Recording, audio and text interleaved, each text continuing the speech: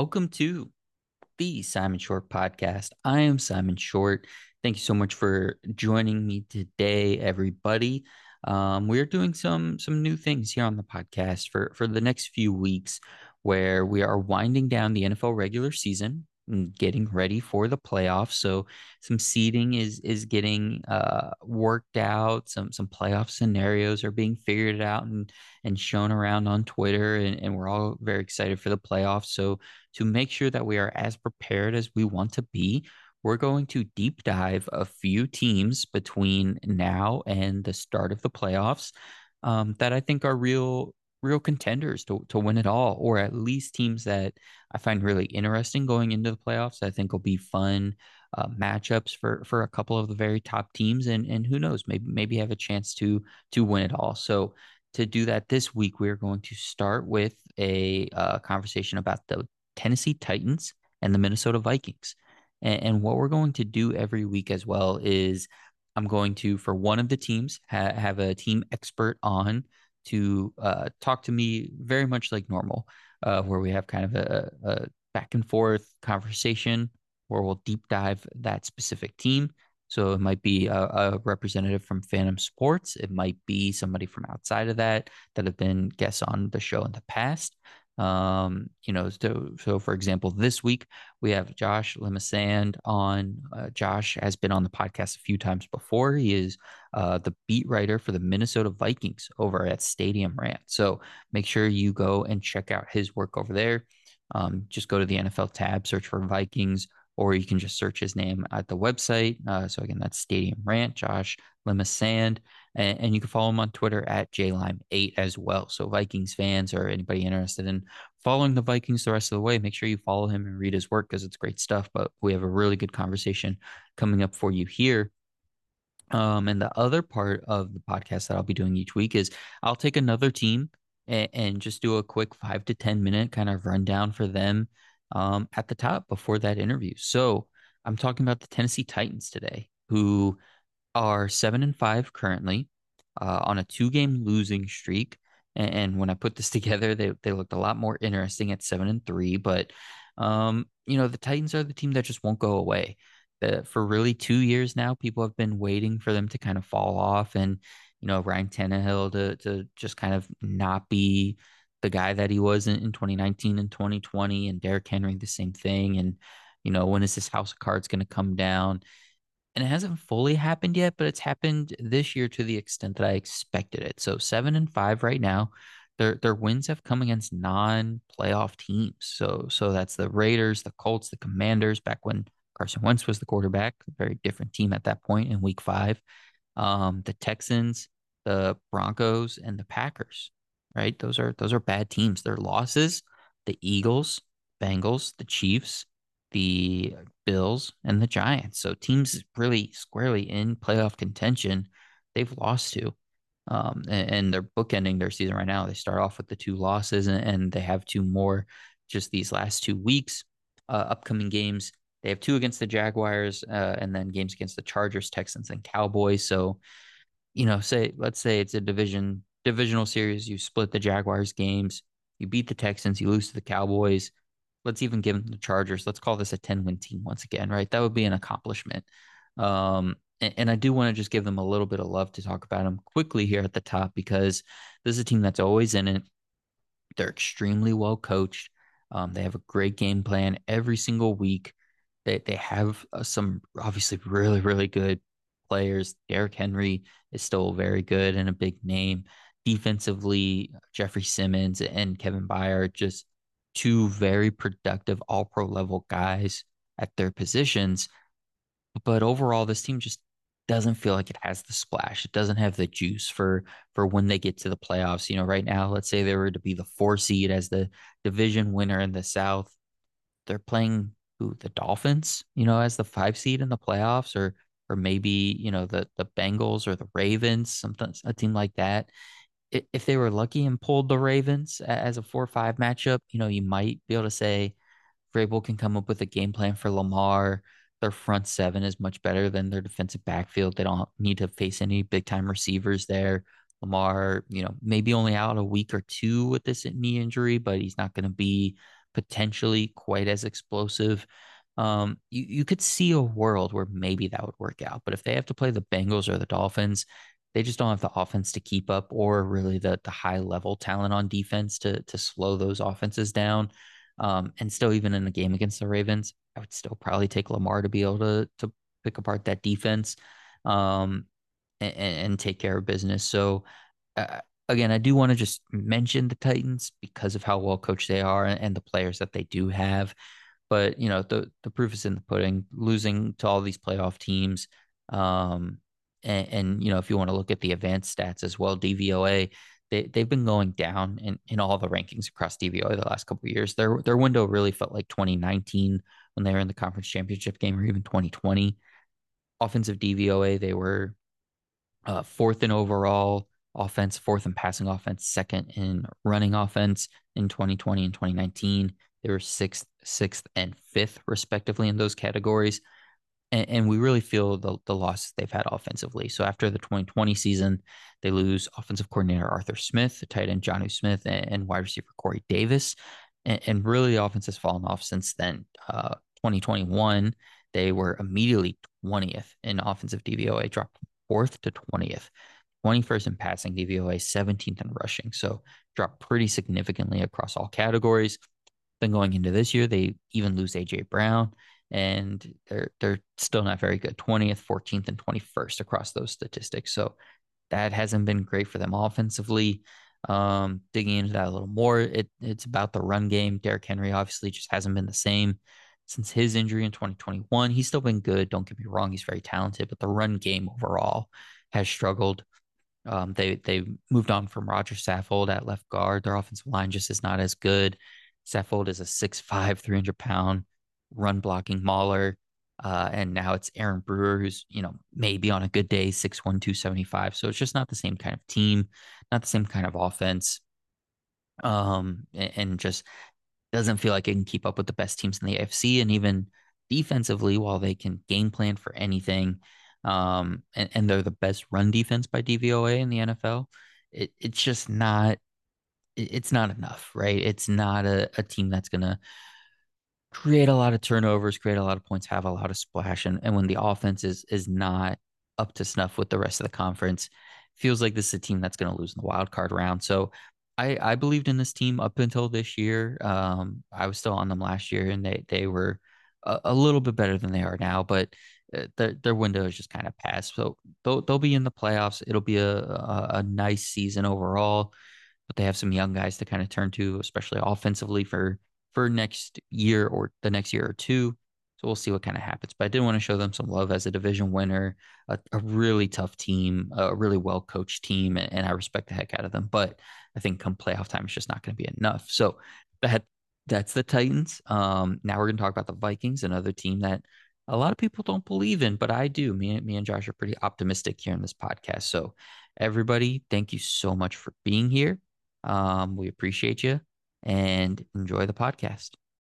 All right, we are now joined by Josh Limesand of Stadium Rant, Vikings beat writer, super Vikings fan. Also, if you need some fantasy football stuff, make sure you are following him on Twitter because he'll occasionally put out some content for fantasy. But we're focusing on Vikings tonight. Josh, how you doing, man? I am doing very well. When your team is 10-2, life is better than than when they're not 10-2. I guess that sounded more exciting in my head. But anyway, it's good to be back. I love talking football with you, Simon. So thanks for having me back on. Especially to talk bikes. This is gonna be great. I know. I feel like I always tease you with like, yeah, we could talk some Vikings, but then I make you talk about some other stuff, whether it's the Steelers or the depressing Bears, or I mean, we did our NFC North season preview a few months ago, obviously, Mhm. and we got some things right. We got some things wrong. I think we can all assume you are pleasantly surprised by the things we were wrong about. Oh yeah. Just in general thoughts right now on how the Vikings season has gone so far. Because again, we're going to focus on the Vikings here. 10-2 at this point in the Mhm. year. Key wins against the Jets and Bills as of late. The Commanders back in week 3 now actually looks like it was a better win than it maybe felt Mhm. then. But of course, that was Carson Wentz. We'll talk about that, I'm sure, at some point. But obviously, key losses to the Cowboys recently and the Eagles earlier in the season. That one doesn't look so bad. Now, it's a lot of close wins, though. 8 of the 10 games have been one possession games. Um, Overall, what's been the biggest surprise for you this season, both for the better and for the worse? Yeah. So for better, it's definitely close wins. You mentioned the 8 out of 10. It might actually be nine. I don't know if we counted that before the Jets game, which probably shouldn't have been a one score game, but then it ended up being a one score game. So Yep. I'd have to recount that. But yeah, that's a surprise in a sense that, and that's why there's a lot of people, especially the national media, talking about how the Vikings are lucky or fraudulent to some extent because that's a pretty absurd record in one possession games. And I don't remember if we talked about it specifically. I know we talked about it in passing, maybe not on the pod or from the beginning of the year, but the close games we lost last year, where I was, of course, my optimistic mindset was, well, we would have been better last year had we turned some of those into wins. And now that's what we've done this year. And look where we're at. We're at 10-2. Um, and so I'm a little bit surprised. I think my preseason prediction had 13-4, but that's a Josh Limasan prediction, which means it's going to be overly optimistic. It's going to be a lofty, like Super Bowl bound prediction. So, but now it's not looking too crazy somehow. It's actually part of a conservative record as the season wraps up. Um, so I think 10-2 is a surprise. I think even the be aside from the guys on the team predicting 10-2 for the Vikings at this point would have been pretty lofty. In terms of surprises for the better, um, I've talked about this with some other people, but Kirk Cousins in a weird way is having one of his better seasons Yep. statistically, not necessarily that, but there's rumors out of camp that he's taking more risks. He doesn't feel as scared to make mistakes that he's going to get reamed by Zimmer. So he's instead of and to me, what that looks like, and I don't know if this is the expert, all 22 review, but to me, it looks like he's hanging on the ball a split second longer, taking a big hit to the chin, but delivering really accurate throws most of the time. He's also had some, you know, inexplicably horrible throws, Right. but I Right. think he's experienced enough and he's a veteran that he has that short memory. Like he doesn't get rattled when he makes a bad throw. He comes back out and he's back in there. And I think that's one of the biggest surprises for the better is, last year you just saw him about to take a sack, and that's when, the narrative of he can't move, he's a statue back there. Unless he Mm-hmm. gets perfect protection, he can't do anything. And this year, you know, he's making throws under duress that aren't just avoiding sacks, but he's actually making pretty key completions. Um, there's I'd have to pull it up. I don't know who it was, but on Twitter there was a tweet of some of his late game throws in that Bills game, and it didn't make sense. He looked like Hall of Fame QB back there Mm-hmm. somehow getting those throws out. And I know the Vikings got a little lucky with the the fumbled snap at the goal line and that weird touchdown. Like you can't count on that to win games. But we also did get into that position where we shouldn't have gotten stopped at the 1 inch line. Right. And he made some epic throws. The Jefferson catch that'll go down in history. Like that game had everything, and some of the things overshadowed some of the throws that he was making. So from a biggest surprise of the season on the better side, um, he's playing to win is kind of how I would phrase it. It's not like he's just playing to be good. He's playing to avoid losing, kind of Yep. that sort of narrative. Exactly. He looks like a guy that's not just there for the paycheck and to get stats. He looks like a guy that wants to win a Super Bowl, and it's really refreshing to see. Um, as a Vikings fan. In terms of other surprises, the defense is weirder than I thought it would be, and, and Yep. and I hesitate to say bad, but I also can't say good. I mean, we Right. have to look at the Vikings defense. We give up a ton of yards. The Mm-hmm. Jets game this past weekend, we gave up a ton of yards, and had the Jets converted maybe one of those five Zerline field goals, we might be talking about a 9-3 Vikings team. Like it's just weird. Mm-hmm. Um, and but it's also we have the pass rush a lot, like the Zadarius Smith you know acquisition has been huge, but that's not really surprising. But um you know the second we want to say that defense is too bend not break, it still comes up big. So Yep. it's weird. So I get the surprise there is that the defense is weird, and I know we're going to get into the defense a little bit more specifically a little bit later on. um in two other surprises, real quick, Greg Joseph is a complete liability, and I am Yeah. always one to defend kickers. And one of the first reports I read out of training camp was Greg Joseph is 8 for 8 and he's pushing 60 yards and he's dominating. And it just, it was the whole Vikings camp without Zimmer this year. Everybody was happy and smiling and hanging out. And Greg Joseph is just 100%. We're like, this is everything. And I even wrote in one of my preseason articles, like, Greg Joseph is going to be a reason we win games this year. And now he's been a reason we've almost lost some games. Yep. Because you can't, and I usually don't blame kickers for missed field goals, especially long ones, but he's only made two past 50 yards. And, in this NFL, you got to be able to hit some 50 plus yards. That's just part of the deal. And he's missed 5 extra points, and that's scary. Our special teams coach, though, had a really good presser the week before the Jets game about adjusting. He was making some adjustments, kicking from a certain hash or something, and they moved him to the left, and he was perfect against the Jets. So maybe there's a corner turn there. I just worry about the mentalities of kickers, and I don't want him to fold in the playoffs when we need him. So that's a surprising narrative. I mean, actually, if you're a Vikings fan, you probably don't think that's surprising. We've had kicker issues for years, but but it's more so than it should have been. And then my last surprise is kind of another positive one. The TJ Hawkinson deal was something that, I know NFL trades are happening. I feel like more so in the recent years, trades are happening. More so than when I was a kid, from what I remember, and as from the past handful of years, and especially for a Minnesota team to make a move like that at the deadline, when Irv Smith goes down, and at the time you're like, what's a tight end going to do? But he's converted fourth downs for us late in games. He's been a target over the middle. He doesn't need to be wide open to make a catch. Like, he's turning into a huge safety valve for Kirk, and I think that's a savvy move that may not look splashy, but I think has also been really key over the last few weeks in terms of what we've been able to do on offense. So, but yeah, but another surprise to me, because I don't picture the Vikings making in-season moves almost ever, or at least any big name ones. But I think that was a really pleasant surprise to see. So. Yeah, and especially in the division, right? Interdivision Mm-hmm. trades are so rare. And then on top of that, an in-season one, and on top of that, one for like an actual starter, right? It's one thing Right. where it's like, oh, it's our third string corner or our second string corner, and he's your third string. No, this is like a legitimate like Mm-hmm. top weapon from the Lions coming and becoming a legitimate top weapon for the Vikings. So yeah, Right.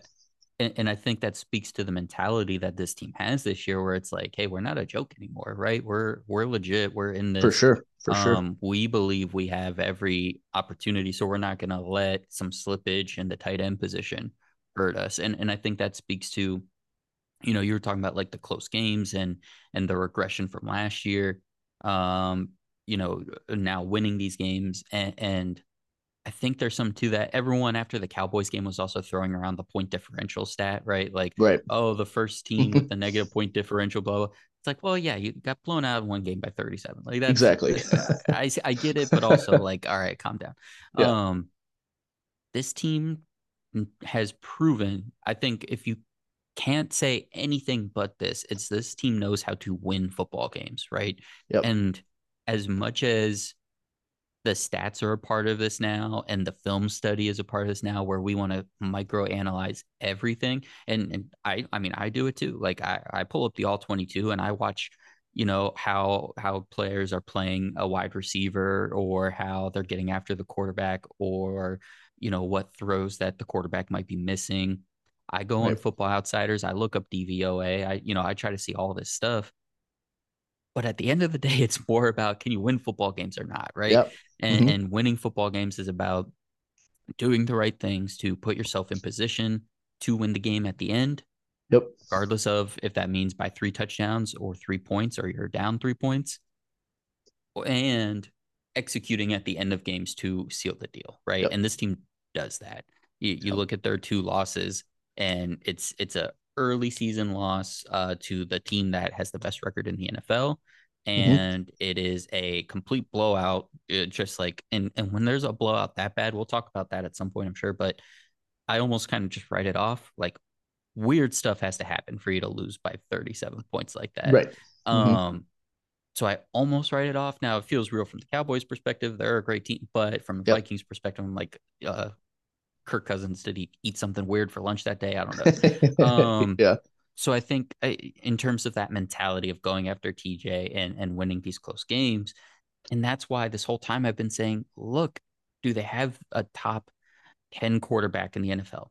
No, probably not. Do they have, Right. he's playing like it though, right? That's what counts. Do they have a top 10 defense in the NFL? Probably not, but maybe some days, right? And do they Hmm. have the best skill guys? That is a good group. We might be able to have a conversation about that being top 10, but it's just a matter of what do they play like on game day? And Right. that's the difference between what we see and say on Sunday afternoons when the games are on, and then what we talk about, guys like you and me and people in the national media on Monday through Saturday when we have to fill up airtime, right? Right. Um, and that's why tonight's podcast is important because we're gonna figure out, hey, can the Vikings make a run at this? And that doesn't mean if we analyze the data and really grind all the film, are they one of the best five teams? No, it means do they have what it takes at the end of the season to kind of maintain and hold pace and put themselves in good positions in the playoffs to then be in positions to win some games? And Hmm. that's what all this is about. Um, I wanted to hit one For more sure. thing on your Kirk Cousins point. And yeah, playing more free. And players have even said this like throughout the season, both on offense Yep. and defense. One guy I know we're going to talk about later, cornerback Cam Dantzler, um, has even said like, when you're not afraid of getting yelled at, you can just be Yeah. a football player again. Like he has had a much better season this year than he has so far in his career under Zimmer. Hmm. Especially, you mentioned the defense is weird now. Zimmer has a huge hold on that defense. We knew there'd be some sort of step back in that For regard. sure. But when you don't have to feel like, oh, I'm going to mess this up if I take this chance for that ball, or if I say, my coverage says this, but what I'm seeing in the moment is this. Right. You got to be able to trust yourself, and success or not is what separates the good players from the not so good. But if you have that ability, but you're scared to lean into it, then it, completely saps you of whatever you can do. So Kirk, even though right now he has more interceptions than he had last year, Yep. what I feel like, yeah, I'm with you. It's because he feels like he can make more plays, and he definitely is. But it also just feels like the interceptions he's throwing aren't the same inexplicable ones that it's been in the past. Now, I think he has 9 so far this year. 3 of Yep. them all came in that Eagles game in week 2. Right. Um, and so it just doesn't feel like it's the same kind of back-breaking, I got to make a play, I got to make a play. It's, Right. hey, this is our offense. I have Justin Jefferson. I've Adam Thielen. Hmm. I have KJ Osborne. Let me just chuck this ball. And that it feels so much better I was than the just, ones where it's stressed and grinding and like, yeah. crap, that was an interception. Oh, for sure. I was just gonna say something about how it feels. Like, he does have more interceptions, but the feel when you're watching the game is like he puts so much more percentage of the time he's putting the ball out there to give our guys a chance. It Right. feels that way. I don't know what the stats would be, and yeah, there's a lot of interceptions, but yeah, it definitely has the feel that you have some confidence in him because sometimes like, he looks like he's making a throw, and I'm like, what? And then all of a sudden it's right on the money, and I'm like, he had nothing on that. I don't know how, I don't know how that throw is made, but yeah, it's definitely the feel and that the vibes are good. So That's what it's all about, man. That's oh what it's yeah, all about, the vibes.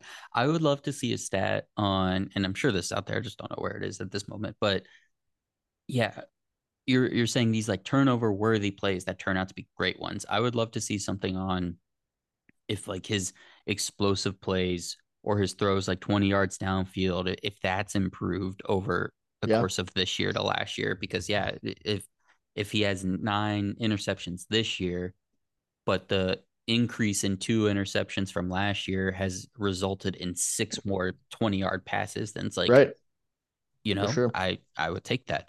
right, All right, so that's big picture. Let's move into some specifics here. Let's get into some strengths and weaknesses of this team. okay, So offensively, they're 11th in points per game. And I think I got these stats before the Jets game, but it's still going to for be sure, right around this. So yeah, 11th please, in points per game, 10th in passing yards per game, 8th in first downs achieved, 28th in total penalties, um, and second in turnover differential.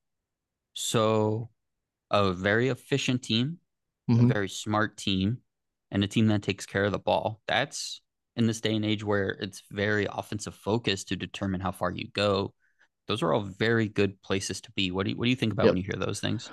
Yeah, it confirms, I think, what we know, that this team's offense is what drives us, and we're never going to win. We're not going to win a 13-10 game this year. We're gonna, if we can't score, we're going to probably lose, and that's kind of what fans are clamoring on those Facebook groups that we know and love so much. That our defense is very frustrating to watch, and we're always going down to the wire. Like, we don't shut anybody down per se. And I don't think that's going to be this team's MO at any point in time. Like, that's not ever going to be a switch that turns on. So our offense has to perform, but it's given us confidence that it will. And it starts, as you know and love, in the trenches. Christian Darrisaw is a shoe-in for the Pro Bowl. He has been lights out this year. Brian O'Neill on the other side.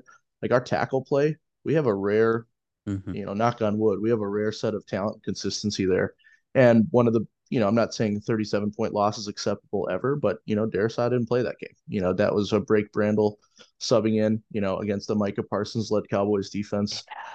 That's a recipe for disaster. It's not the only reason Mm-hmm. we lost, for sure, but it's, we saw the impact that Darrisaw can have. He consistently, for what it's worth, consistently has some of the higher PFF grades for offensive tackles.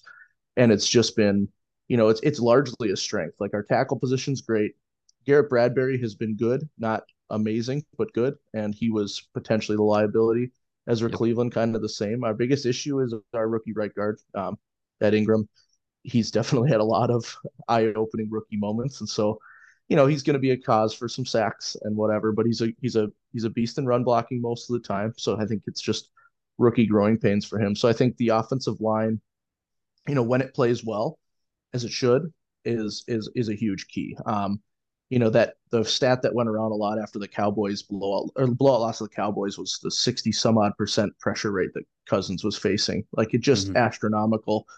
Patrick Mahomes' top one was like 30 something percent. That was the comparison that people were drawing on Twitter and things like that. And so, that being pressured that often, nothing's going to get going. And so it starts there. And if we can be as solid as we have been to produce those ranks that you kind of laid out, like the passing yards top 10, points per game is close to the top 10.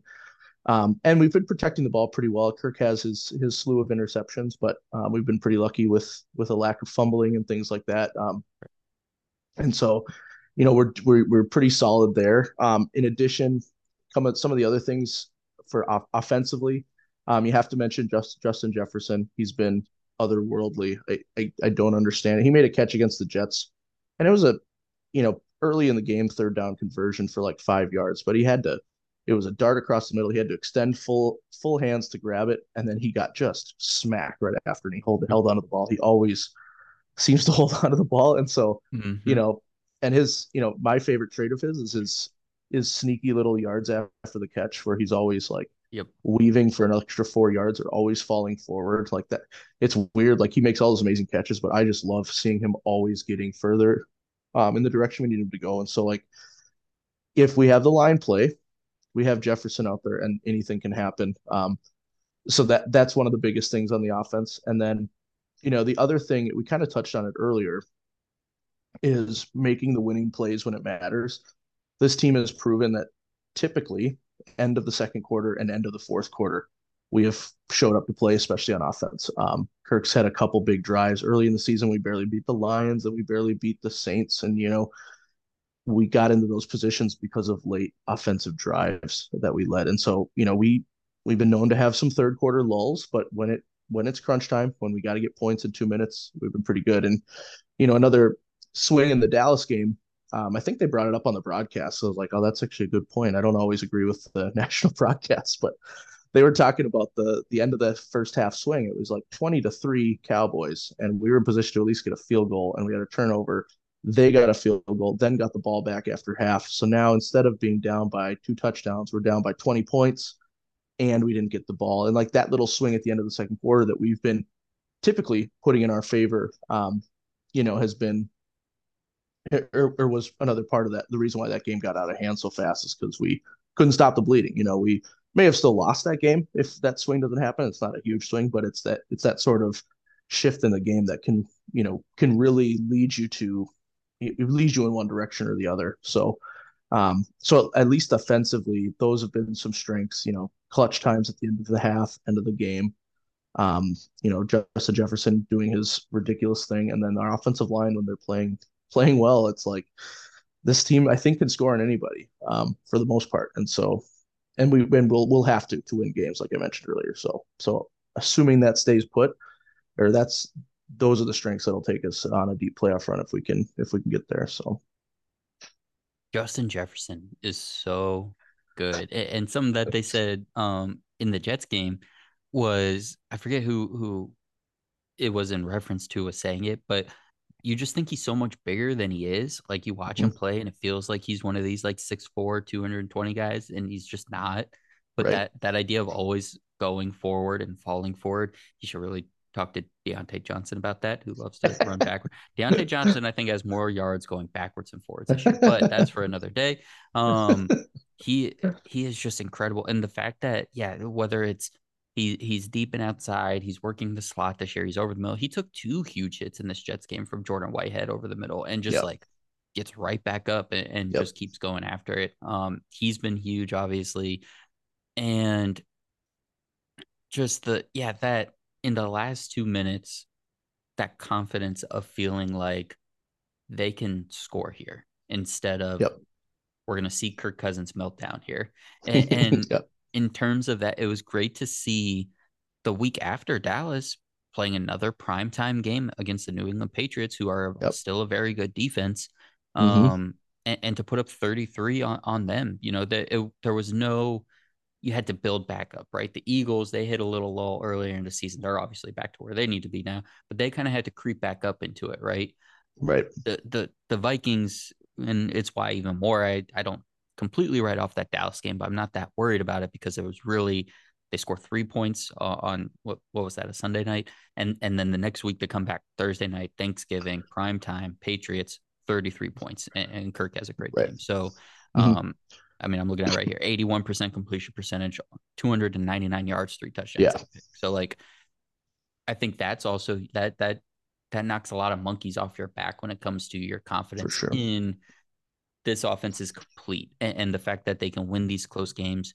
Um, this is what the playoffs are going to be, right? And Right. so while the regular season, it bodes well to beat up on bad teams, right? That's a metric a lot of people like and care about.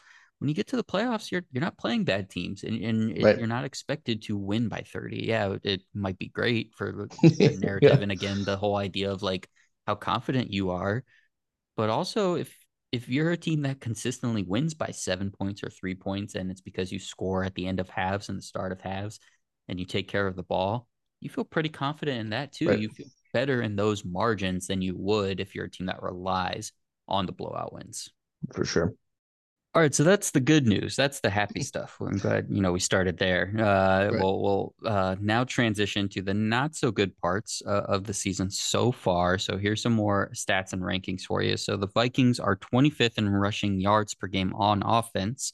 Definitely not what you think of when you think of this team. Defensively, they're 31st in yards allowed per game, 20th in points allowed per game, and last in passing yards allowed per game. We'll get These into the construction of the defense here in a minute. But let's start with that rushing offense, right? When I think of the Vikings, I think of the zone running scheme and Dalvin Cook and all that stuff. Over the last couple of years, it's kind of transitioned away from that. What do you see in their run game on offense? Yeah, I think it's definitely an issue. And not so much that we can't do it all the time. It's that sometimes I feel like we don't commit enough to it because we don't just run over everybody. It's not easy to it. I think sometimes we decommit from it too soon.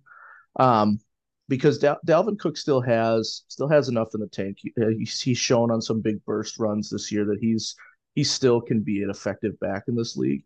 And his numbers actually are pretty good. He's at 927 yards already this year, and he's got close to 5 yards of carry.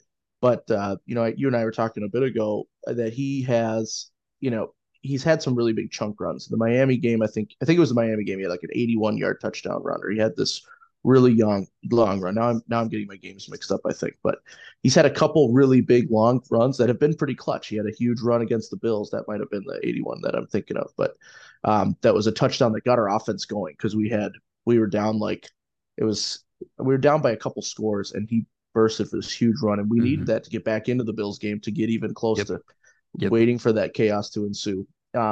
And so he's still an important factor. A lot of my previews for the game, some of the keys I've always said is you got to run the ball. Every good team, as much as we want to throw the ball around everywhere or think that we don't need to run, every good team has to keep defenses honest with the run.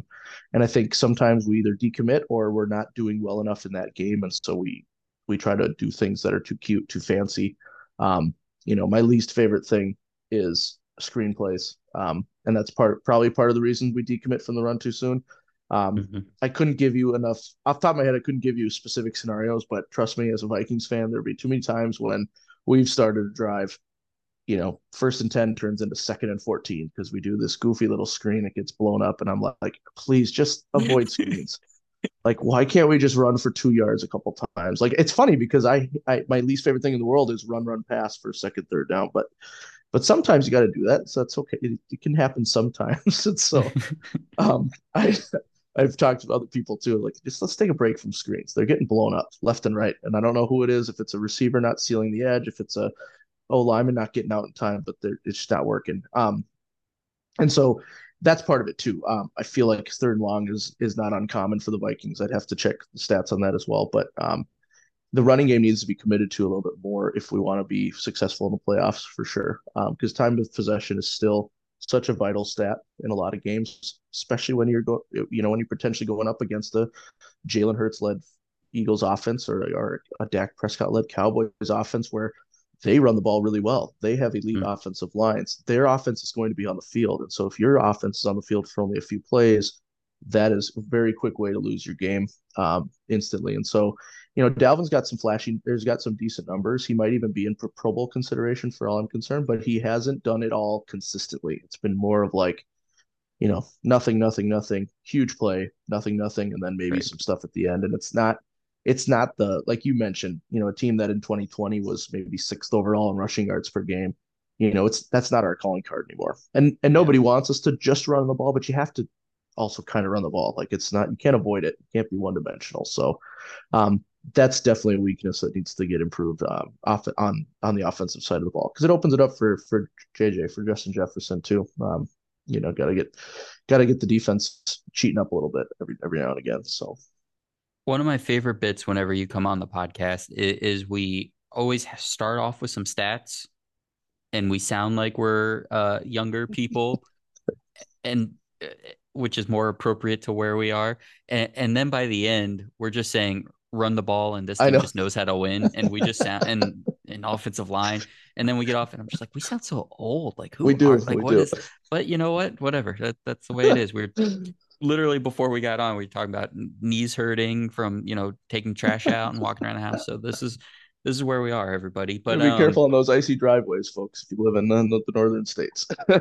oh, I do not miss icy driveways, man. I thank goodness. Anyways, all right, here we go. So that makes a lot of sense with the run game, right? And we even saw this because O'Connell comes from the McVay system, and even when the Rams were before Matt Stafford, the Jared Goff years, right? They were a run team, run oriented team, but it was always to set up the pass. So yeah, it is that balance between okay, you don't actually have to be the Eagles, you don't have to be the most efficient running team, but you have to Yeah, do it, and you have yeah, to be willing to because so much of your passing game comes off of that both schematically and on your end and schematically on what the defense is doing, what you're yeah, adjusting to.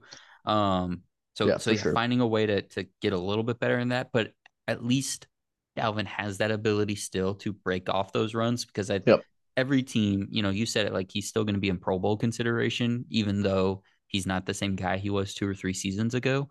But Hmm. just that name recognition and that big playability, whether it happens or not, it's always a threat. So everyone Right. always has to keep that in mind, which does open up that pass game. For Let's sure. switch over to the defense because, like you said, it's really weird. We knew it was going to be a more offensive oriented team when you go from Zimmer to O'Connell at head coach. I spit out some of the stats just in terms of their rankings on defense. Hmm. Going into the season, you had said defensive back, defensive back, defensive back. That was the main issue. That was what you said in the preview pod. That was what you said. And I was asking you for, what draft tips, right? What they're going to do in the draft. they obviously attacked it. Andrew Booth Jr., 23rd overall pick. Lewis Seen, 32nd overall pick, 30th pick, whatever it was. Yep. Seen obviously in the London game way back when, broke his leg and he's out for the year. Not Dantzler. Andrew Booth Jr. has been in and out of the lineup with injuries. He's back on IR right now. I don't think he's been Mm. designated to return just yet. Nope. But just what's the evaluation you've had on the corners this season? Patrick Peterson's kind of having, from my perspective, like a resurgent year. That's been Yep. cool to see. Harrison Smith is doing his thing. He's not the guy he was a couple years ago, but he's still back there making plays. And Yep. specifically at corner, is Bynum the other safety that's in right now? Bynum's the other safety. Yep. How's he doing? You know, you had like 8.5 game of Cam Dantzler, who was having an improved season from last year. He gets hurt. Caleb Yep. Evans comes in, he gets hurt. Booth Jr. comes in, he gets hurt. Duke Shelley, back to Evans, back to Shelley. You know, what are these young defensive backs like in, Peterson's year, the number 2 corner, and so on and so forth? Yeah, for sure. And it's definitely, especially at the corner position, probably, well, it's hard to say weakness, but it also is kind of a weakness. Like it's we talked about it, the weird defense. Like we don't blitz a lot. We drop a lot of guys in coverage. Harrison Smith is doing less at the line of scrimmage and more in coverage. So you kind of see him every now and again out of place, which is weird for, the intelligent veteran player like that. He's still making big plays, big interceptions for us, but he's not always being used to his full potential. But our safety pairing is probably our strongest part back there. Harrison Smith, Cam Bynum have both been pretty solid. Even Josh Metellus and spells has been a career kind of special teams guy, but he's come in and he had a big 4th-and-1 stop in one game earlier in the year. Like the next man up mentality has been not only necessary but also beneficial at times. We had obviously didn't see enough of Seen. Andrew Booth looked extremely tentative. And one of the games he started coincidentally happened to be the Cowboys game. He Right. got burned pretty bad by Noah Brown on one play and Yep. basically was giving every receiver about 600 yards of separation at the line of scrimmage. So, you could tell, like, I don't even fault the guy. I'm like, he looked like I'm a rookie. I'm in here. I shouldn't be in here yet. And that's probably true. But so it's a bummer that he got hurt because he was probably going to in line to get a lot more playing time and could have gotten a Yeah. little bit more and could have gotten a little more game reps to help him because I think he still can have it. He's definitely not a bust or anything like that. He needs time, so that's going to be a liability until he has it. Kind of not a weakness would be the Cam Dantzler and Patrick Peterson before the injury for Cam Dantzler. Yeah. Patrick Peterson's in the top 5 in passes defense. Like you said, he's having kind of a resurgent year. No one really thought he would be as effective as he's been. Mm-hmm. And it actually kind of plays well that we're not a shutdown secondary, we're more of an opportunistic one. And so he's been a big part of that. And Cam Dantzler, the confidence improvement is epic this year. I'll get into weaknesses in a second, I promise. But ever the optimist is what you always I say. know. But if you look at one of our end of the season games last year against the Lions, Jared Goff carved us up, and the game-winning touchdown was a pass from Goff to Amon-Ra St. Brown, and Cam Dantzler was just hanging out behind him, like holding his waist, like ready to guide him to his seat in the end zone after letting him score a touchdown. I was so mad, and I could not. I was beside myself with rage. And then this year, Cam Dantzler comes in. He's fired up. He's handsy. He's all over the place. We won a game against the Bears because he literally ripped the ball out of the hands of Amir Smith-Marset. And I was like, what a fun way to win a game. And Smith-Marset was a Viking in the offseason, and he got cut by us because there was some locker room drama. He got picked up by the Bears. So it was even a little bit sweeter, I'm sure, for Dantzler to take it off of him. And so, it's a bummer for the injury. Always bummer when you guys get hurt. But the way Dantzler was playing, he was taking the proverbial step, and he was playing with such a confidence that was really cool to see. Because like you mentioned, I was big on we need defensive backs because unless our pass and even good pass rushers are not even good pass rushing defenses aren't doing it every single play. Like you have to have guys that can cover on the back end, and so we've given up a ton of yards. Mike White, really good stat game against us. Mm-hmm. Like he's we're not stopping anybody in terms of yardage, and that's probably partly due to scheme, but also we have some guys in there that are still taking steps. Caleb Evans, one of our draft picks, who actually I picked in a Bears mock way back when for Phantom, and I feel like I should take a little credit for the Vikings getting him. I don't know how. I don't know how they Absolutely. heard No, me, yeah, but you put it out in the universe. They I they did. honestly they probably read it, right? They probably read the piece and they're like, you know what? We can't let this Caleb guy that Josh Yeah, over here thinks yeah, the Bears should get. We can't that's let right. that happen. That's right. And so he's been making some plays still, but still a rookie. Like he missed a couple tackles last week, and he's not. He's tackling is so huge. It's an underrated thing. I feel like people maybe we don't talk about enough. Just the world in general. These Like young kids, they don't talk about tackling they enough. don't they don't they need It's like all gritties and touchdown that's right. celebrations and Yeah, fourth down conversions. You just got to tackle young that's right. people. You got to tackle and run the ball back in my day. Seriously, I don't mean to sound this old. I don't know what it is. I'm just like I'm getting my old. I've been a parent too long now. I'm getting too old. So and now Caleb Evans is on IR for a while. And then I'll be completely honest with you. Duke Shelley showed up to break up that pass against Buffalo. Didn't know who he was. Did I checked? I write my previews. I checked the injury report is like on the Friday before a game, and then Sunday comes along, and I had no idea this dude existed. And there he is in overtime, breaking up a pass without committing a penalty. I'm like, okay, welcome aboard, welcome to the squad. And so Get in there. Yeah, way to anytime, go. yeah. And so and he's since made some mistakes, but as you would expect. And so that's why it's probably still a weakness. Like you have to cover for a team that doesn't blitz as much. We're going to have that short up as best we can, and it will be a liability. Like I think you mentioned the stat, we're giving up uh, plenty of points per game. We're not going to shut anybody down, and so that's part of the reason why. I think the last guy secondary wise would be Shannon Sullivan, one of our pickups in the offseason from the Packers. And I've seen him make some nice pass breakups, but he's also you know again just not a blanket cover guy. It's just an experienced guy who usually makes his tackles, and it's but he's still giving up yards a lot of the time too. And so it's kind of a you know defensively, I think we're going to give up passing yards to anybody. It's going to be, can we rush the passer and can we slow down good running games, which obviously we couldn't do in both the Eagles and Cowboys games. And that's why, looking ahead to the playoffs, that's the biggest concern is, what are you going to do against those elite offensive lines if you can't get to the quarterback and if you can't stop the run? Because Tony Pollard killed us, and Jalen Hurts was able to do whatever he wanted to in week 2. So yeah, unfortunately, the defense is still a liability. Um, Speaking of coverage, but not necessarily with secondary guys, you and I talked a little bit before the pod. We had, sometimes we have, Zadarius Smith dropping back in pass rush, Neil Hmm. Hunter dropping back to cover guys, and it seems counterintuitive. So, I know a lot of Vikings fans are clamoring for, there's been a lot of fire Donatel this year online, and I'm while we're 10-2, I'm kind of in the camp like, well, maybe he knows something I don't, and maybe once the playoffs come, he's going to Right. dial up stuff that no one's ever seen. Hmm.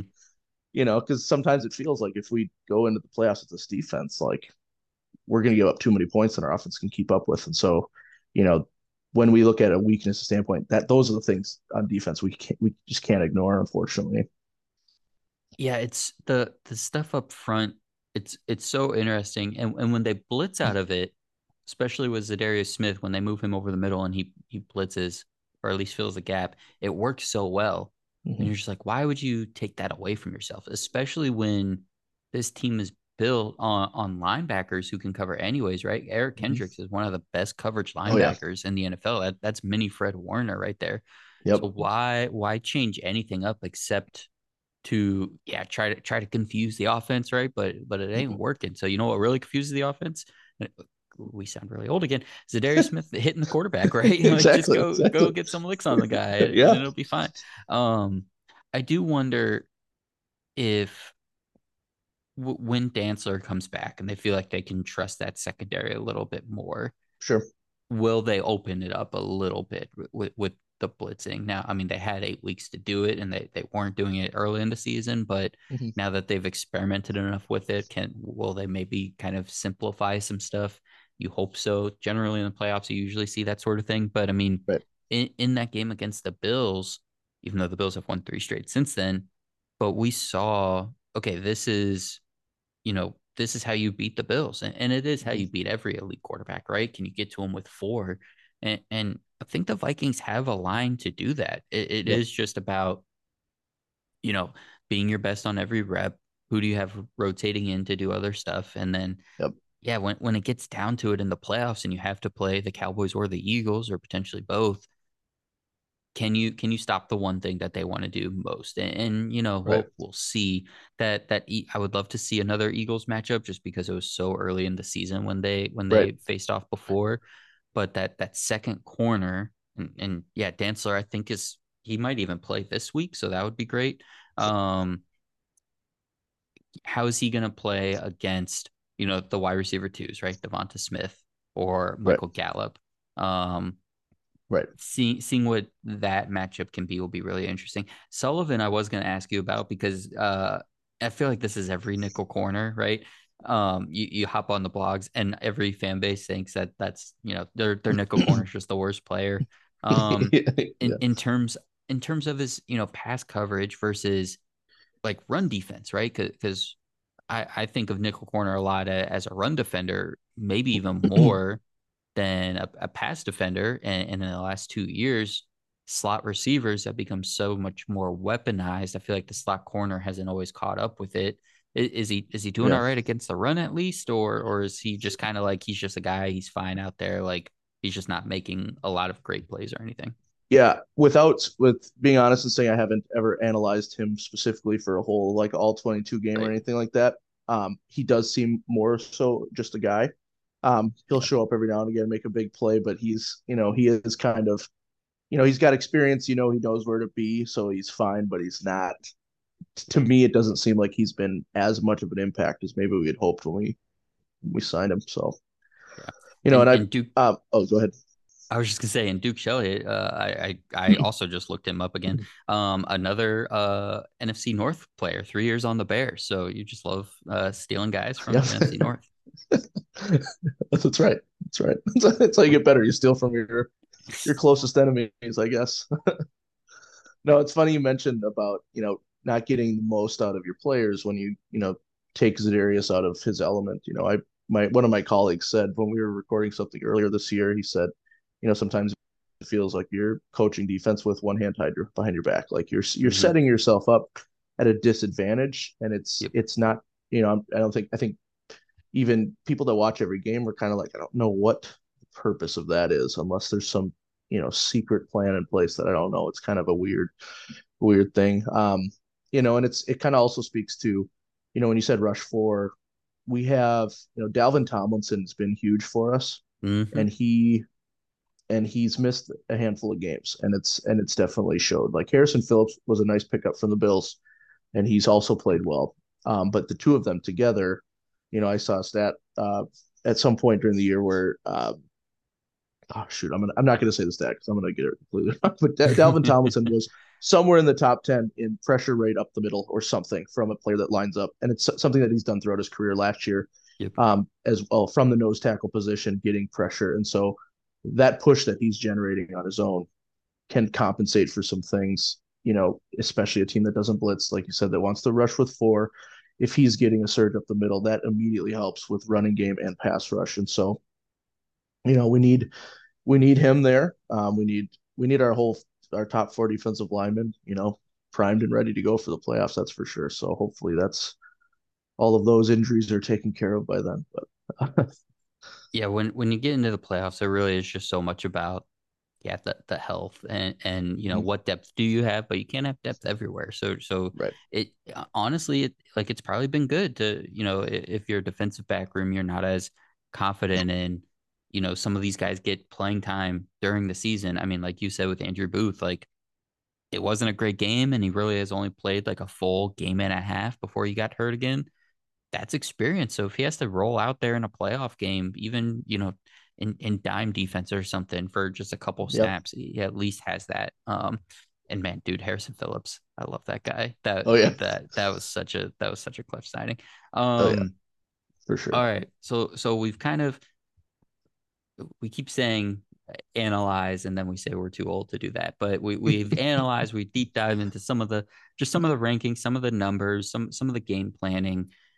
When it comes down to it, and I wrote in the outline, and again, I don't really like saying this, but I wrote, how real is this team, right? And that Mhm. really just means like, what are your real expectations as we get down to the end of the season, as we get into the playoffs? Is this a Super Bowl or bust to you? Is this a gotta win a playoff game? Is this a hey, we had a great regular season and everything's great? Like what is this? What are you expecting? And then maybe we'll talk like a little bit matchups, like where this team kind of matches up to some of the other NFC teams that are looking to be in the same position. Right. Well, so for what I'm expecting at this point is a Super Bowl berth. And Right. I say that for a couple reasons. I know that always the optimist for the Vikings, but if I look back in my lifetime at the teams that have had like that feel, you know, it was the 98 Vikings when I really came into my fandom as a fifth grader, Moss's rookie season. We lost in the NFC Championship game. It was the Mm-hmm. '09 year with Mm-hmm. Favre, the cross the body Mm-hmm. interception. Didn't get there. We lost to the Saints with Bountygate and all that junk. Um, and then, the Minneapolis Miracle had that feel. But then we went to Mm-hmm. Philly the next week and just got slaughtered. And so, like, this team has a feel of a late playoff run. Yep. So my expectation is that a slightly more realistic expectation is I think it would go a long way, and it's not going to be easy. It would go a long way for this team to get the 1 seed somehow. Um, it's hard to picture Philly relinquishing that, especially because they have the tiebreaker over us. But they have 2 games against the Giants, and they have a game in Dallas still that could get interesting. Yep. And if they slip up, they haven't been overly dominant. They're still, I would consider, the best team in the NFC, but they're not. They haven't been as dominant as they have in the past.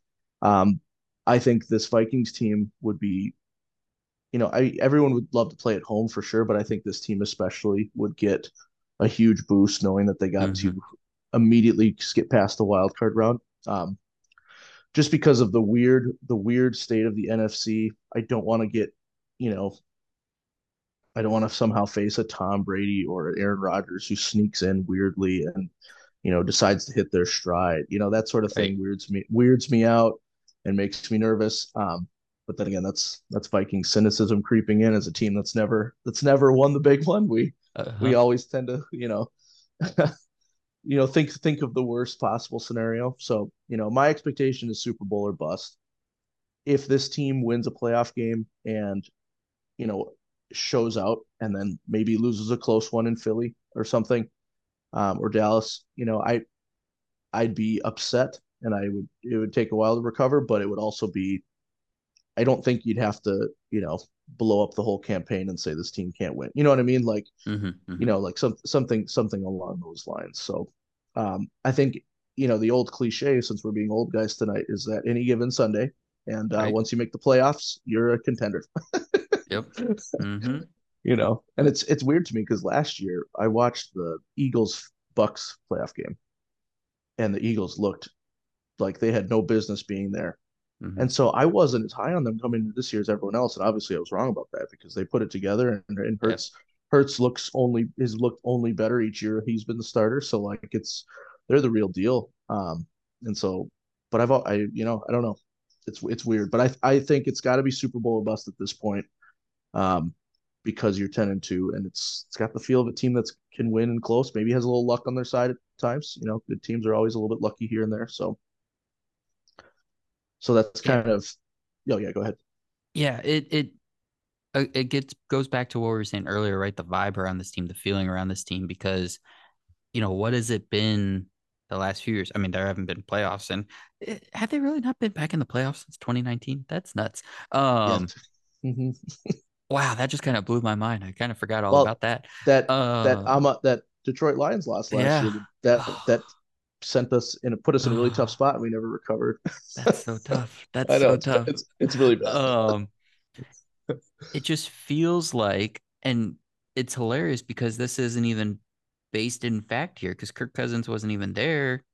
Kirk Cousins only been to the playoffs with this team once. Mm-hmm. Um, but it just feels like this is the team, and maybe that's just because of the narrative around the team this year. But it's like this is the team that is the 2 seed, and then they'll miraculously lose in the wild card round, right? And that's kind of what Right. you're talking about, where like if the Packers sneak in or the Bucks lose the division and end up as the 7 seed, like you would be worried about that.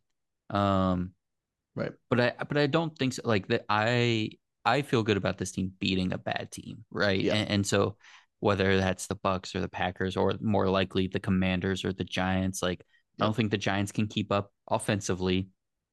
The Commanders, I'd be a little more worried about that matchup For just sure. because of their front four, Their and front if you four can is get to is Kirk is Cousins, legitimate for sure. and Their and front they're four just is no getting joke. better every week. Um, but I think you could take advantage of their defensive backs and their linebackers haven't been healthy all season. The Commanders, that is. So I like that's a matchup I would still expect the Vikings to win, right? So Yep. really, any of those teams that sneak that get in that 7 seed, if you're in the first round, then there's definitely a chance. The idea of the 1 seed, yeah, man, that's nuts. Here are the next 5 games from Minnesota: Detroit, Indianapolis, New York Giants, Green Bay, Chicago. Hmm. Those, I'm going to say this quietly, but those are 5 winnable games. Very Um, winnable games. have you let yourself think about if this team went 15-2? Have you considered that yet? I'm sure you have. I'm sure you have. I for sure. Well, like I said, I made my 13-4 is now conservative, and the two Right. losses I have, I'm like Vegas this week. I don't think the Vikings should be underdogs. That's absurd. But It you is know, crazy. It is nuts. Detroit's kind of on one right now. They're playing at top level. They're fighting for their playoff lives, like at home. I can picture them doing something and having it, the sky start falling in Minnesota for a week until we right the ship. So, Right. but it's Right. funny. I was talking about it with a couple of guys at my website, and the Packers fan was the one of all people that said, "Oh no, you guys are winning out. It's 15-2, like with confidence." And so here we were Mm. taking advice from a Packers fan, which is something you should never do. And I'm just kidding. He's a good guy, but but no, it's interesting. So I feel like I'm thinking 15-2 in all my predictions this year. I've picked the Vikings, and that's some might call that stupid, but I'm 10-2 on the year as well. Then, so I feel like I'm in pretty good shape. So Yeah, so you're I gonna win more than definitely, you lose at that point. yeah, definitely winnable games. You know, and I, part of me is also like I have to fight that Viking cynicism because this is why Right. we're a fan, right? We're fans to enjoy when our team is good. And what's wrong with having some confidence, even if something we have some slip ups along the way. So let's do it. I Let's go love it. 15-2. I love it. I love it. Absolutely. And I mean, Philly, like, yeah, we've talked a lot about how easy their schedule is, but yeah, they have that Cowboys game, that away Cowboys game. So Mm-hmm. even if that's the only loss that they have, and yeah, it's a tiebreaker, but then you just need them to lose one more, right? And you just never know. It could absolutely happen. Right. But either way, I'm confident in this team in round one, right? I'm not For sure. expecting this to be a house of cards that all just falls, even if it's the Bucks, even if it's somehow the Packers. But Yep. again, Giants for sure. Commanders, I think, would be a good one. Um, but I think this team should just win. Yeah. This is a 10-2 team for a reason. And I think, The oh, sorry to cut you off. One more thing, I haven't mentioned his name yet, but Kevin O'Connell is a Oh different yeah, mindset to have in the playoffs than a Mike Zimmer who's not going to change what he wants to do. yeah, Kevin O'Connell he didn't adjust in the Cowboys game very well, it didn't seem, but he's come out. I think it was the game after he comes out. Our game script at the beginning is really good. He's really capable of writing a lights out yeah, touchdown type of drive script to start the next game and kind of get the bad taste out of your mouth. So I can see him adjusting well enough to keep us close with the best. yeah. Absolutely, no, absolutely, and that's where it pays off to have that offensive minded coach and somebody who is younger and was just under someone like Sean McVay, right? Just Right. just a year ago, whereas Mike Zimmer, he's been the guy for so long. So it's hard to change what you do. Um, whereas this guy is little younger, a little more green, and is going to mix things up and change things. Um, and then as we progress through the playoffs, right? We get into that second round, and you're playing, let's say the Eagles win the division. Let's say they're the one Mm-hmm. seed. Then are you playing? the Cowboys potentially in the next round. The brackets always confuse me. I never Yeah, really sure what. well, I think what happens is, after the first round they reset, so the highest seed's playing the lowest seed, right? So it's you can't I don't think you can predict it too far in advance, I suppose. I kind of wrote in my notes, I think that for us to get to the Super Bowl, we're going to have to play at least two of the Eagles, Cowboys, Niners group, which is kind of the other Yeah. three contenders. Like even with Garoppolo going down, that Niners defense is something else, and so they're not going to be pushed over by anybody, even if it's Brock Purdy at quarterback. I'm sure Shanahan will find a way to keep them close, and so um, the nice thing is if we get the 2 seed, Philly gets the 1 seed. We'll be on the opposite side of the bracket to the championship game. I do think it'll Right. go through Philly, which means we're looking at Cowboys matchup or Niners matchup. Unless because right now the other playoff teams are the Giants, Seahawks, and Bucks, and kind of like you mentioned, I don't. None of those teams are scary to me. You know, Seattle. I still can't believe Seattle's how good they are this year. They were. That's bonkers to me. I can't A even. And how Seattle bad. How. matchup would be so fun. That would Oh be a yeah, shootout. That would be so great. yeah, yeah, for Let's sure. see. So I wonder if. Yeah, I wonder if because we would play. Right now it's set up. We actually would play the Seahawks, and then we'd probably take, assuming the Niners beat the Giants, we would play the winner of the Bucks Cowboys game. So yeah, it's looking like Seahawks, then Cowboys, and then potentially the Eagles. If the teams that are in there right now are the ones that are in there. So So in terms of a Cowboys matchup, hmm, how how do you see that go? One thing for me with the Cowboys has been when I watch, I feel like they're not all the way back yet, even right offensively. Obviously, they looked like they were against Minnesota, but the Green Bay right. game, they didn't look like they were all the way back. Even on Thanksgiving, New York, they started slow with a slow first half, Yeah. and it feels like they're not all the way back. But then they, are on national TV the other night, and they're like, since Dak has been back, they're number one in offense in the NFL. It's just like, Hmm. how? Like, it doesn't feel that way at all. So Yeah. not only are they doing that, so they can keep up with Minnesota offensively, they have, for my money, the best defense in the NFL. So, Hmm. and you can say the same thing. San Francisco, good offense, great defense, but I think the offense could win out. But in terms of Dallas and we'll talk about Philly, but in terms of those teams with the great defenses and also very good offenses, Yeah. how do you see Minnesota stacking up in that sort of way? Yeah.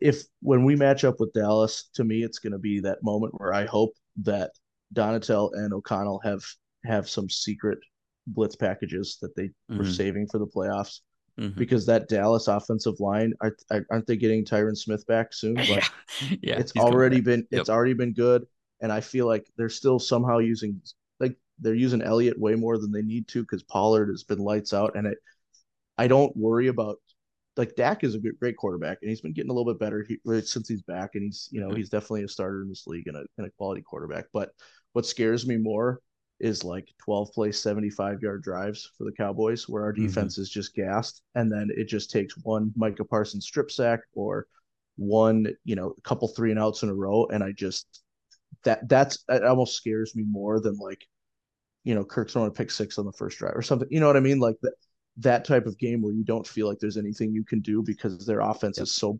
methodical and 6 yards a pop in the backfield. So in terms of a matchup, we have to find a way to get through that offensive line. And so I don't care what we do. I don't care if we blitz 7 guys. I don't think whatever the all out blitz package is, it's got to be strategically used in that game because we have to disrupt the running game if we want to beat Dallas. And then obviously protect our offensive line. But I think we do better with a healthy Darisaw in the playoffs than we did in our blowout loss. And I trust our coaches to learn from that as well. So if we can hold our own on offense, we have to get to the quarterback. Otherwise, our defense is gonna be on the field all game. All right, so matchup with the Cowboys. Yeah, can you fix whatever happened on the offensive end? And like you said, I think there was just so much pressure so early on with that backup left tackle coming in.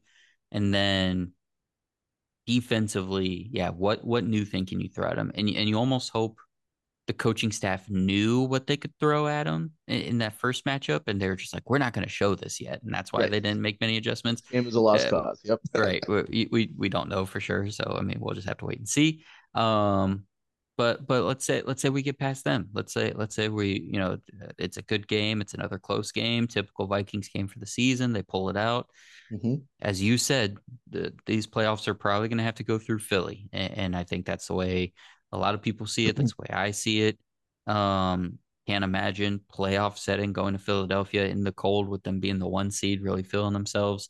Yep. Um, what does that look like? What's the plan? So it's funny because in the week 2 matchup, my my preview was all about you have to contain Jalen Hurts. Like I don't want to get beat with him escaping pressure, making throws on the Mm-hmm. run, or running for 40 yards. And I almost got excited early on because I thought I saw the Vikings doing that. But then what it turned out to be was like, yeah, everyone was in position, but they were just like 3 steps behind the Eagles players. Like it was almost like they were too scared that he was going to do that. And I was like, okay, well, you can't do that either. Like Right. you can't like I don't care what quarterback is in this league. If he's got any sort of patience, if he's Yeah. got 7 minutes and 7.5 minutes to throw, like you're gonna lose the game. And that was the issue in the week 2 loss. Because the Eagles have a good defense, they're not easy to score on, and they were good at pressure as well. But more importantly, on our when they were on offense, like they didn't even score. They only scored 23 points, and um, they had some drives that stalled out. I think we Mm-hmm. had a pick or two that kind of kept us well live with some hope. But it was almost like they were toying with us. Like they knew they didn't need to score because their offense wasn't playing well. But I still think the keys lie in stopping Jalen Hurts. Yeah. I mean, it sounds really cliche to say 'cause it's always about the quarterback, but for him specifically in that game, and I'm referencing that because it's the two teams that we're talking about, right? But he had so much time. He could, I can only imagine he was able to go through his progressions twice and then find Mm-hmm. a throw or just scamper for, he had a 20-yard touchdown run in that game. Like, we have to do better than that. So instead of containment, which is what I said earlier in the year, scratch that. Obviously, you have to stay home, but I'll give up a few scrambles if that means we're rattling him. If that means we're Right. throwing him off his game where he's having to make decisions that he doesn't want to make. Like I think that's the way to beat Jalen Hurts is you know, and it's kind of like the elite players in the NBA. You're not going to shut them down. They're going to get their Right. 20 points, 10 rebounds. They're going to put up their stats. But can you make them work for it? Can you make them earn it really like make it a huge challenge so that they're at least flustered. That's going to be huge. And then obviously we have to play better on offense because we looked really bad in that game. Yeah. You know, but also I guess I was looking this up for an article I was writing, and the two games that Justin Jefferson's worst 2 games of the year were coincidentally in the Cowboys and Eagles games. And so it's weird to consider a wide receiver that much of an impact, but if he doesn't get any opportunities, he is our top weapon. So, we've got to find ways to get him the ball. Jet sweeps, getting him in motion all the time, which O'Connell's usually pretty good about. Having him throw the ball, which he's done a couple of times. Like, Mm-hmm. it's funny. The Eagles, the year they beat us to go to the Super Bowl, that was the Nick Foles Super Bowl win year. And that they had all sorts of trick plays, and everyone, Yep. and that's what they did because they had Nick Foles, and no one thought they'd beat the Patriots and whatnot. And um, so I think I would say creativity on offense, maybe to sum it up, and then do something to rattle Jalen Hurts. You know, make him not stand back there and if I don't know, I'm a hardcore fan, so it's probably making it sound worse than it was. But I swear he dropped back and he just hung out and was just scanning progression after progression, doing it again for fun and saying, "Okay, fine, I guess I'll throw it." It's really comfortable back here though, so I don't know if. I'm trying to pull up how many times did the Commanders get to Hurts in the game that they won? That's what I want to know. Oh, They only got to him one time, but I really feel like I mean I feel like the key, you're right, is yeah, can you keep how contained can you keep them, right? And you can do that through blitzing or not, but if this team is going to stay committed to putting Zadarian Smith over the middle of the offensive line, you're losing then your best edge setter, right? Right. Um, Patrick Peterson, we know, can come up and tackle, but having any corner be responsible for bringing down Jalen Hurts is a mistake. Having pretty almost anybody do it is tough. I was gonna ask you like, okay, between Jordan Hicks and Eric Kendrick, who would you rather have as spy?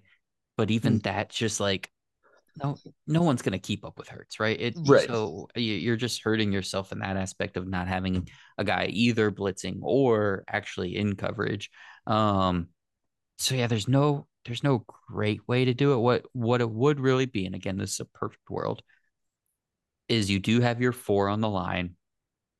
You have Smith and Hunter really out there setting a really good edge, but you're Hmm. still counting on them to, while maintaining their rush integrity and their lanes and everything, still win one-on-one matchups. Yeah. And can they beat those tackles on the other side who are fantastic? Yes. Um, but NFC Championship game, man, we got to be fantastic too. So can Yeah. you have them doing that while saying, all right, corners now focus on preventing the deep plays. Harrison Smith, don't let AJ Brown win one-on-one over the top. Okay, Eric Kendricks, I think Dallas Goddard should be back by that time in the postseason. So Kendricks on Dallas Goddard, and you can't actually play man because you play man against Jalen Hurts, and that's going to end terribly. But Right.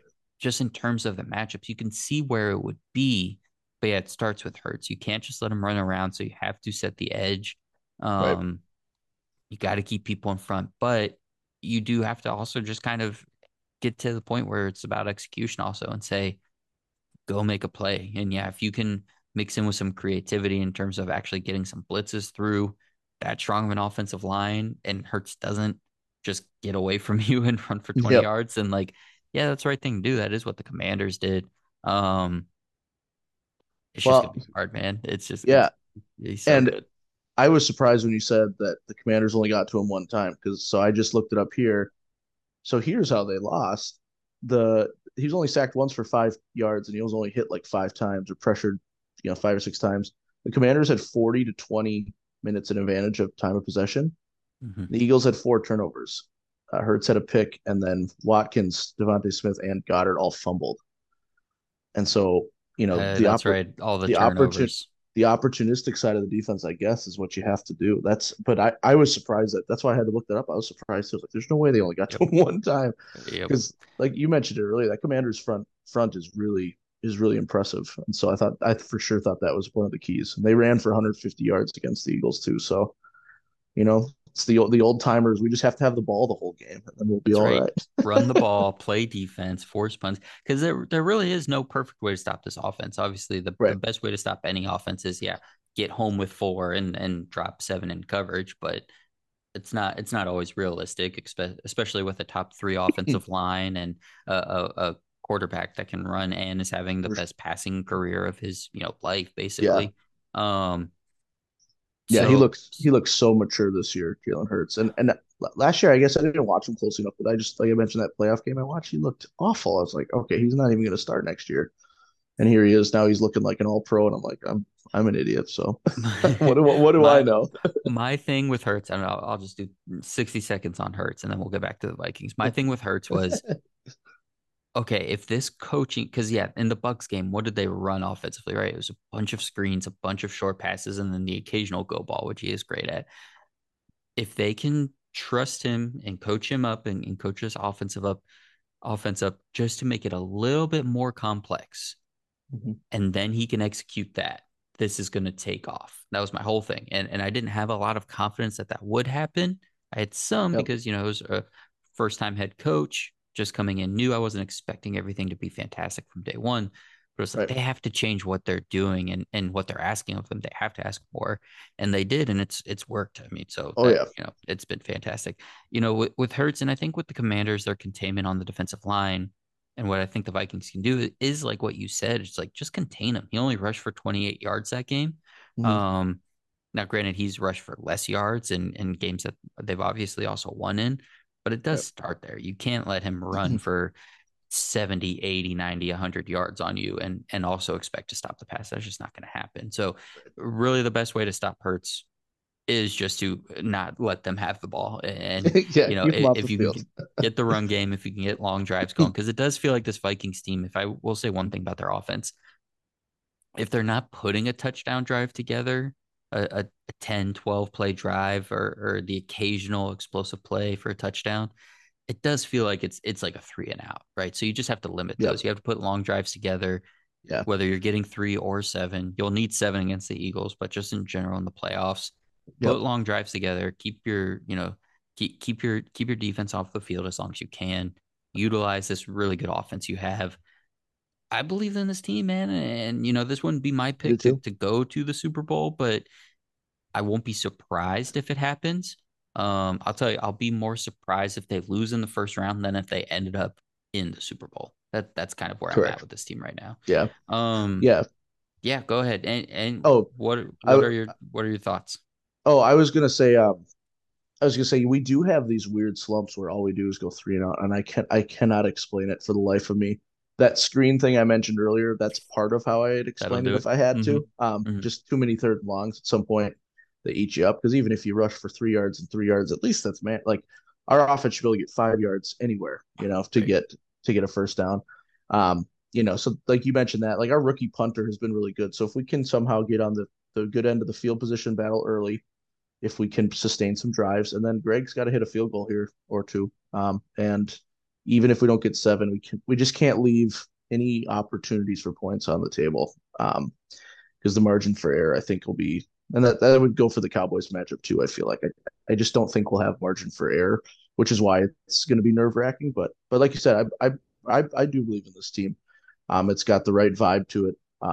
Yeah, I believe in our ability to adjust and improve, and so you know, you got to beat the best to be the best. So let's go. I'm ready to go to Philly and win, or ready to have them come here so we can beat them on our turf. But I love it. I love it. Fantastic. Josh, plug whatever you got to plug, man. oh, yeah, go to stadiumrant.com for tons of sports coverage. There's articles all the time. And then for football specifically, even though the Daily Skull is no longer a standalone site on its own, there is an NFL tab, an NFC North tab. So we got all your teams covered. We're coming out with I'll be publishing tomorrow an article, the All NFC North defensive team, which I'm trying not to be too biased in, but like the Lions have a terrible pass defense, and the Bears are on the list a lot. Their defense is surprisingly decent for how bad their team is. And and the Packers have a couple guys. So if you're at all interested in that, hop on over there for some good for some more great content about football. And I'll give a shout out to all people who create content way more than me. So Simon, you're one of those people, because I don't do like anything fantasy football related. I tried really hard to do like a weekly article and podcast on my own, and it is so exhausting to try to put out content. Like, I mean, content that you can be proud of. That's the thing too. Like, Right. Yeah. anyone can hit record and do something, but Yep. to put in the research and to try to make your content something you can feel proud of. Like right now, it's just the writing for me. So head on over to the Stadium Rant for sure. But otherwise, yeah, go Vikes. Love it, man. It's fantastic. You do great work. Everyone, please go give Josh a follow. Again, that's JLime8 on Twitter. Go read all of his stuff. Yeah, the Vikings should dominate that all defense team for the NFC Oh North. yeah. I'm scrolling through the offense right now, so I can't wait to see that defensive team. Josh, we really appreciate you. And when the Vikings are in the 1 seed or the NFC Championship game or even in the Super Bowl, we'll have you back and we'll talk all about it, my man. Absolutely. Thanks for having me, Simon. All right, that is a wrap on the podcast. Thank you all so much for listening and being here. I hope you enjoyed this format. Like I said, this is going to be the way it works for the next couple of weeks as we get ready for the NFL playoffs. Thank you so much to Josh once again for being on the Simon Short podcast. Really appreciate you. Everybody, please go follow Josh on Twitter at JLime8 and check out his work covering the Minnesota Vikings over on Stadium Rant. You can find links in the description of this episode to both his Twitter account and some of his work. Really, really great stuff. Always great to have a conversation with Josh. We really appreciate him being on and hope to do that again soon. So, yeah, thank you guys so much. Hope you all have a great weekend. We'll talk to you next week. Have fun and be safe out there.